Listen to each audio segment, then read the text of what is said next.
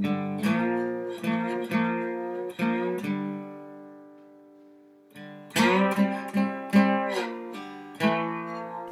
Charlie Rossiter, and this is Poetry Spoken Here. Gary Snyder said, "Poetry strengthens the community and honors the life of the spirit. Poetry Spoken Here exists to provide a place to join together with others, honor the life of the spirit, and let poetry speak to you." Today we're talking with Alice D'Alessio, and she is a poet living up in northern Wisconsin. She's the author of several chapbooks, such as Days We Are Given, A Blessing of Trees, and Conversations with Thoreau. And she's done all kinds of non-poetic writing also in the commercial world and the business world. But we're here because we're interested in the poetry, and I'm so glad you could come here and do this, Alice. Well, thank you, Charlie. I'm delighted to be here. I have to correct one thing. I don't live in northern Wisconsin. I live in Madison. Oh, yeah. Yeah, but I am up here to attend the dedication of Norbert Bly's Coop. And I was up here to go to the Clearing, which is a wonderful school in Ellison Bay, Door County. Okay. I guess I was thinking like New York. If it's not the city, it's upstate. Yeah. I'll take that. Yeah. Okay, I was wrong. It's middle Wisconsin. But the poetry is what counts. And we're going to hear some poetry right now from the heart of Wisconsin. Okay, so I have a selection here, and they kind of jump around. But I was telling Charlie that I was telling you that we were working this week at the Clearing on putting together the next manuscript and coming up with the missing poems. So I'm working on a manuscript about my father and his work on the railroad and when I was a child. This is different. And so I'll just read one from there and then one new one from there, and then we'll look into some of the other ones. This is called Tracks, and it is in my book called Days We Are Given. Tracks. You laid out our lives, slide rule, protractor, stopwatch, subdued childhood anarchy with sums and definitions. Even the bathroom had its slate of questions hung on a string beside the John. How far to the moon? How long would it take you in a spaceship at 2,000 miles an hour? We were your projects, you the engineer. Do you think you'll ever amount to anything, you asked us, teasing, cajoling, feeding us your own failed dreams for meat and bread. On Sunday afternoons you took us along to walk the tracks, slick and singing in sunlight, stretching beyond sight to infinity, between the point of no return and where we played. Sticky with tar and creosote, no spurs, no deviation. Could we do other than fail you, the tracks you laid so straight? What an interesting guy. I love the things hanging down. Oh, he was a born teacher. You know, I guess I'd never realized growing up that not all daddies had quizzes, and you know, the dictionary in the dining room was 3 feet tall, and we had to look up every word we used. You know, it was, and I thought, well, that's how things are. But there was one poem that I wrote that sort of captures it all, and I hope I can come up with that one because it's. He left a diary when he died. He kept a diary from 1920, when he was about 29, to about 1980, and I have all those diaries. Wow. So I'm sort of wallowing in material here, and that's why it's at the top of my mind right now. Did he comment in there about like the things he was doing? Like I put up questions for the kids today, or he said, I thought of a new way to phrase a math problem. Right. He did. He said, I like to read Alice a poem or two each night. I want them to like poetry as well as other writing. You know, he's always buying us books. Library cards. Books were magic to him. And the irony of it is that he was a civil engineer and worked as a superintendent on the railroad and hated it. But it was the Depression. and that's how he could get a job, you know. So that was the story. It's kind of tragic in a way, but I didn't realize until he was gone, the lucky childhood I had with all the concerts and the music and the records, and this is what life was all like with Daddy. At least that was a good creative outlet for him. Yeah, and the things he was doing with the kids. In a way, I'm glad that I had a chance, that I finally decided to write this book, because I didn't get around to telling him before he died, how wonderful he was. Anyhow, here's one more. On clear, cold nights, my father and I, swaddled in scarves, walked to where the streetlights stopped, and he taught me the stars. The air, hard-edged and crackling, steamed with our breath. I tipped my head till my neck was sore and I was dizzy with distance, trying to enter that edgeless darkness, pierced by beams that started toward us longer ago than any 10-year-old could grasp. He told me their names, the bright North Star, Antares, Betelgeuse, Rigel. I squinted, imagining outlines of constellations against the dark. Canis Major and Orion easy, the rest a tangle of Christmas lights, long before space probes and astronauts, black holes, dark matter, long before the Hubble's peering eye. He filled my night with chariots and gods. Half a century later, he rides the interstellar wind, his gift unthanked, and his stars still anchor the night as this troubled rock spins on, wobbling, unsteady. So maybe that'll thank him. It's a great tribute. Some of the other things I've been working on,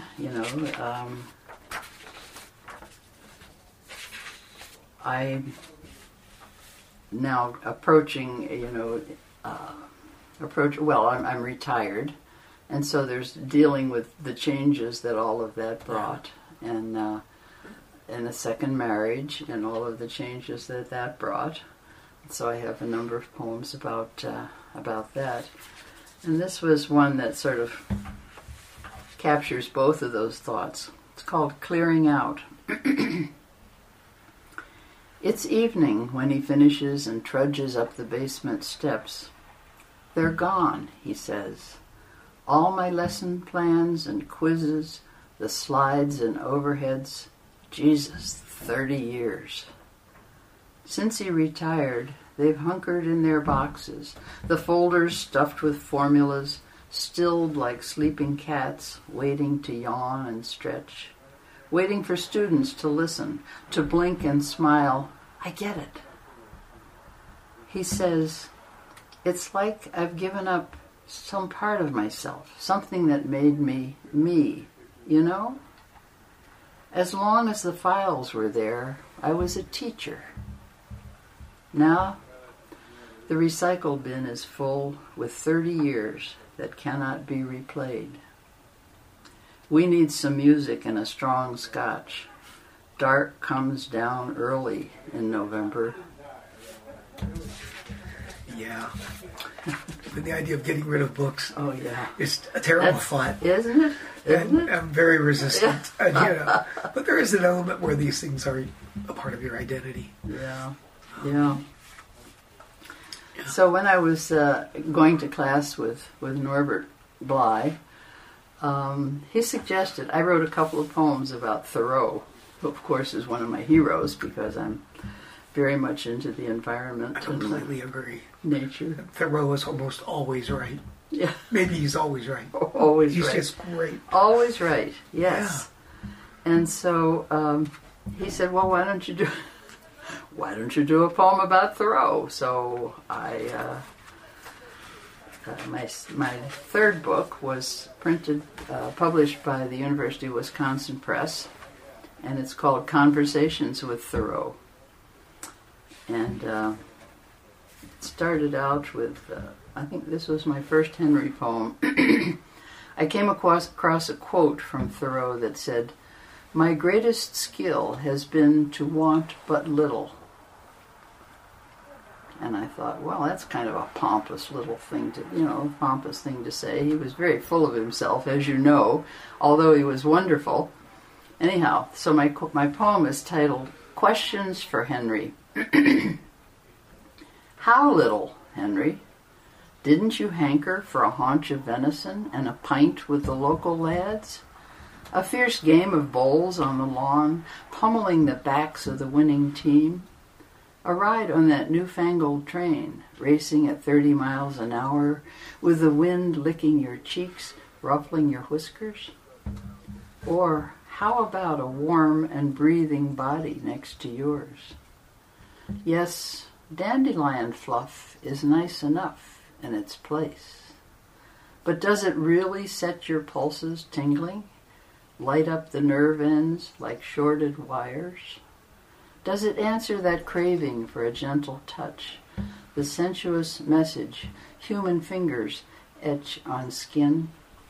You're listening to Alice D'Alessio and Poetry Spoken Here. Just a lovely poem about a lovely man, Thoreau, who was, as you said, full of himself.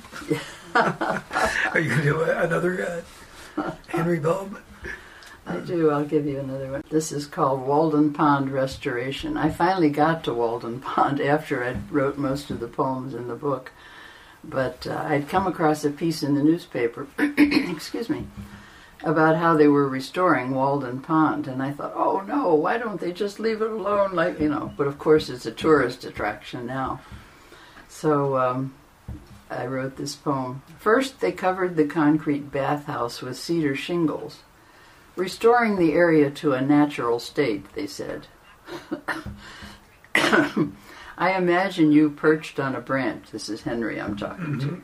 I imagine you perched on a branch, bemused, your spirit destined to inhabit whatever woods is left. Bathhouse? Concrete? Walden? It's become synonymous, you know, with the quiet life of contemplation, as iconic as Shangri-La or Camelot. We are desperate to make the pilgrimage, to be infused with your serenity. But we're told the parking lot for 350 cars is often filled by noon. The concrete wall around the pond is lined 3 deep with fishermen, while nearby stands hawk snacks and souvenirs. When you wrote, I love my fate to the very core and rind, we believed you, and we wanted a bite of that same melon. Why did we have to consume it, seeds and all, rip up the vines and poison the garden? It turned out it wasn't such a bad restoration. It was still beautiful. I think when I was there, it must have been before they did anything. It was still pretty natural. natural. When it was, but it was just nobody was there, and it seemed odd because you could see really buildings. Nobody and all was that. there. Wherever, I don't know how big it was. I don't remember, but there was nobody there when we were there. Oh my! Maybe in the 80s. I would have liked to see it when nobody was there. Did you see the little reconstruction of his house? No. Oh, I don't. Maybe we were on a funny side of it. No, I don't think, even know. We it's- just went to Walden Pond. It's probably Followed been- the map. Yeah, it's It's become. He's become iconic. They have a big conference, a Thoreau conference there every year, where people come from all over the country, maybe all over the world, to talk about Thoreau. I mean, how many things can you say? You go to the library and there's Simplify. books all, That's simplify. No. So that's the irony of all of that was one of the things that inspired these poems. Well, now here in Wisconsin, is it John Muir? Yeah. There's some sites related to him. Oh, yeah. Have you been to those? I'm trying to think. Not so much. Not so much. I know where they are. Curious. Yeah. Yeah. Conversations with Thoreau. This was the title poem. Because I'm tired of myself, I say. Tired of the fretful gnawing in the brain, like rats in a landfill. All the news is bad. Even the snow, sifting hypnotically on weeds and fence line, doesn't stifle the static, shut it out, seal it off. I need other voices to repeat the sweet banalities. The, hey, how's it going? I call everyone I know. We talk about weather, cooking, kids, books, do lunch, see a movie, have a drink. Do you know what I'm saying, Henry? Weren't there times when contemplation of that mucky pond and trees got wearisome? And you found yourself stopping in to chat with Emerson, having a cup of tea with Bronson Alcott?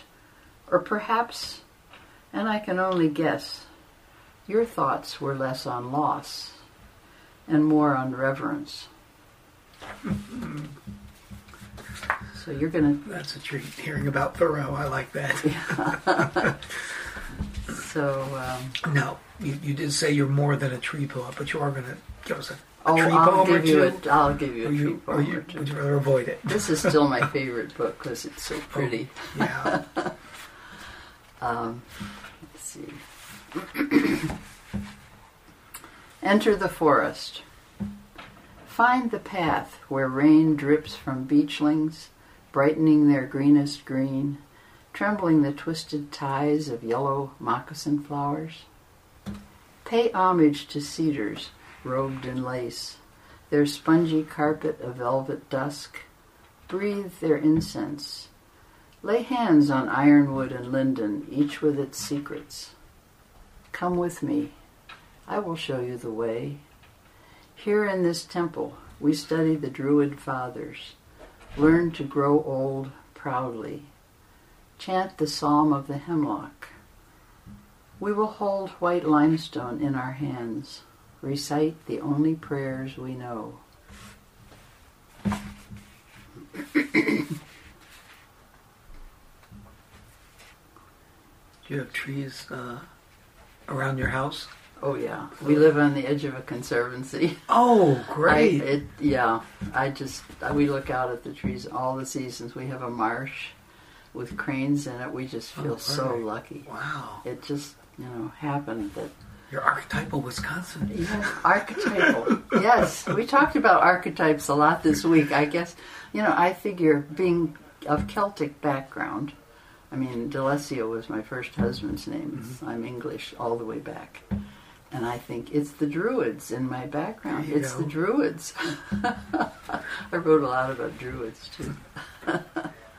Between them and the Vikings, I consider Vikings. I consider them Europe's two most interesting groups. Yeah.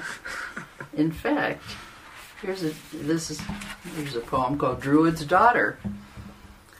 Beneath the draping spruce, alone, but not alone.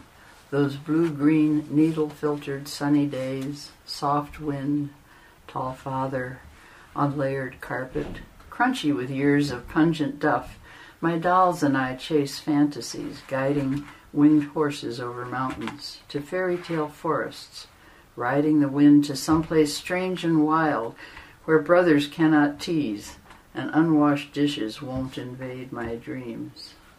And later, grown leggy and stubborn, I abandoned my retreat to scale and straddle stout branches of sycamore, outside, apart, above, beyond, a witness at comings and goings of roller skating bullies and bikes and dogs, and grandmothers with endless schemes for idle girls.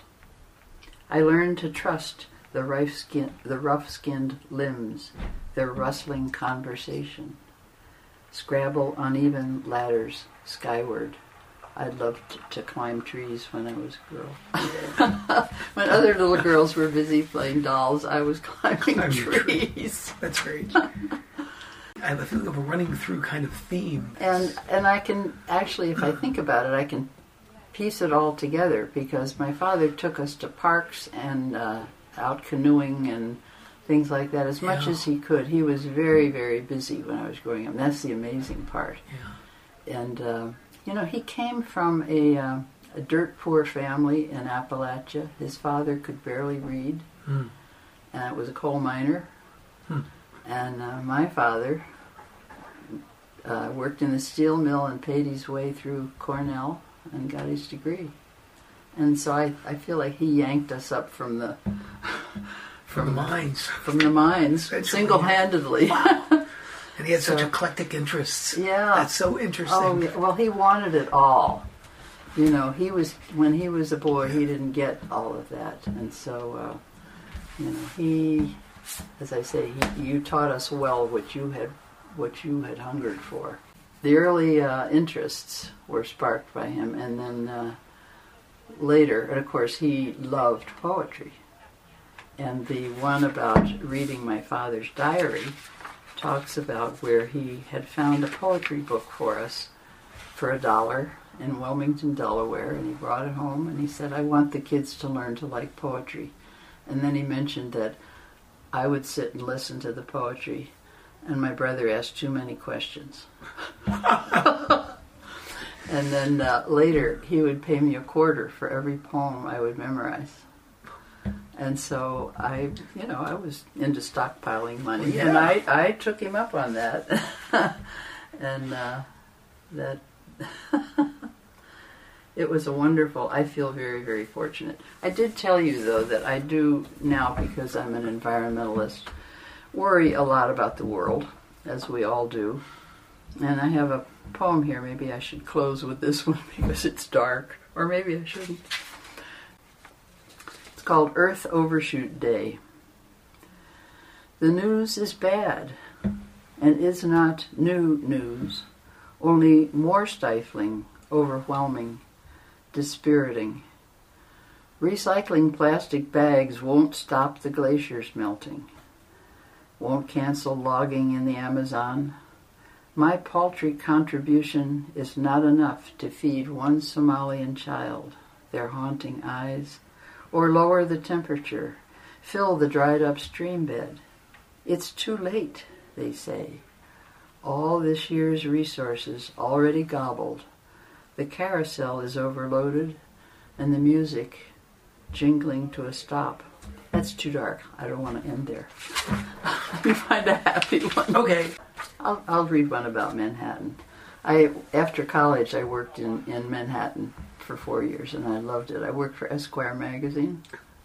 That's cool. It was cool. It was very cool. And I was sort of thinking, we could live here. My husband at the time was in medical school. And so it's always fun to go back and walk around and think what it was like way back then. This is called Revisiting Manhattan. We discard inhibitions, no one knows us, in giddy gawking. Enter this cacophony of humanity, a potpourri of color, shape, and style, like flotsam washing up, digging in, taking root. Join the shriek and clatter, the steaming stew pot of this city. Since we lived here, it got bigger, or rather, taller. It can't expand in girth or length, this tiny slab of rock, jutting impossible verticals, comic book towers that seem to sway in the wind. We shade our eyes, look up to where the sky is carved into smaller, ever smaller blue patches, thinking, but not saying, that what sticks up the highest is always the target. We sigh with Pagliacci at the Met, where elegant ladies sip wine at intermission in glittering lobby. We admire brownstones on cross streets, frothy with cherry blossoms. We could live here, I used to say, and the long avenues I walked then, agog at the windows of glamour and glitz, out of reach. Dinner is veal marsala with porcini and too much Prosecco, and we walk till our legs rebel, sampling this small principality, empire, fantasy of an alternate life that beckoned years ago, whispered, could be, and faded so quickly to couldn't.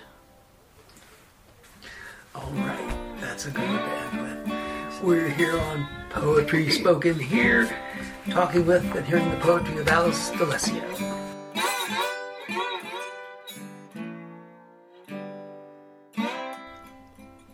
You're listening to Poetry Spoken Here. And now we're going to turn to a subject that helps explain why some poems are so visceral, so strong, so emotional, that they just seem to grab us very deeply. Robert Bly, in an essay talking about intensity in poetry, offered a bit of an explanation. Robert Bly: the purpose of powerful assertion at the beginning of a poem is so that one's deeper emotions will be called out.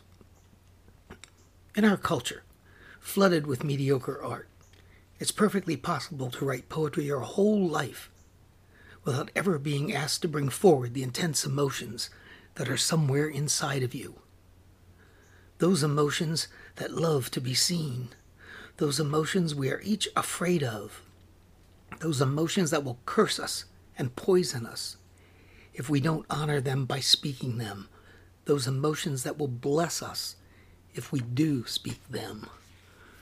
Now, I'd like to give an example. At least I think it's a very intense, emotional scene depicted in this poem by Ted Kooser, who is the Poet Laureate of the United States about a decade ago. He lives in Nebraska, where he writes quiet, intense, perceptive poems. During his work life, until he retired, he worked for an insurance company. They had torn my face off at the office. They had torn off my face at the office. The night that I finally noticed that it was not growing back, I decided to slit my wrists. Nothing ran out. I was empty. Both of my hands fell off shortly thereafter.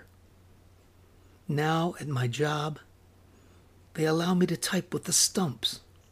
It pleases them to have helped me, and I gain in speed and confidence.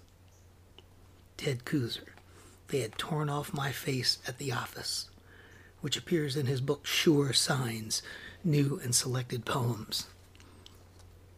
A second example of this kind of intense image comes from James Laughlin. He's the wonderful person who founded New Directions and made so many poems and other bits of literature available in translation in English. At any rate, Laughlin's poem, which I had the fortune to record with him a few months before he died, was called Step on His Head. We're going to hear that right now. This one has been anthologized a lot, and this is about the relationship between a father and his children. And this is called Step on His Head. Let's step on Daddy's head, shout the children, my dear children, as we walk in the country on a sunny summer day. My shadow bobs dark on the road as we walk, and they jump on its head, and my love for them fills me all full of soft feelings. Now I duck with my head, so they'll miss when they jump, and they screech with delight, and I moan, "Oh, you're hurting me. Stop," and they jump all the harder, and love fills the whole road, but I see it run on through the years, and I know how someday they must jump, when it won't be this shadow, but really my head, as I stepped on my own father's head. It will hurt, really hurt, and I wonder if then I'll have enough love. Will I have love enough when it's not just a game? James Laughlin, Step on His Head. I'd call that a fairly intense, impressive image, and you can just see it, and it's a very interesting way to talk about that parent-child relationship. You've been listening to Poetry Spoken Here. I'm Charlie Rossiter, inviting you to join us again next time to let poetry speak to you. Music for today's program was written and performed by Jack Rossiter Munley. And remember, Poetry Spoken Here is more than a podcast. You can like us on Facebook at facebook.com/poetryspokenhere. Follow us on Twitter at twitter.com/poetryspokenhere. For more about today's show and other Poetry Spoken Here podcasts, as well as our blog, just visit our website, poetryspokenhere.com. If you'd like to submit suggestions of poets or topics for future podcasts, you can send to our email address, poetryspokenhere@gmail.com.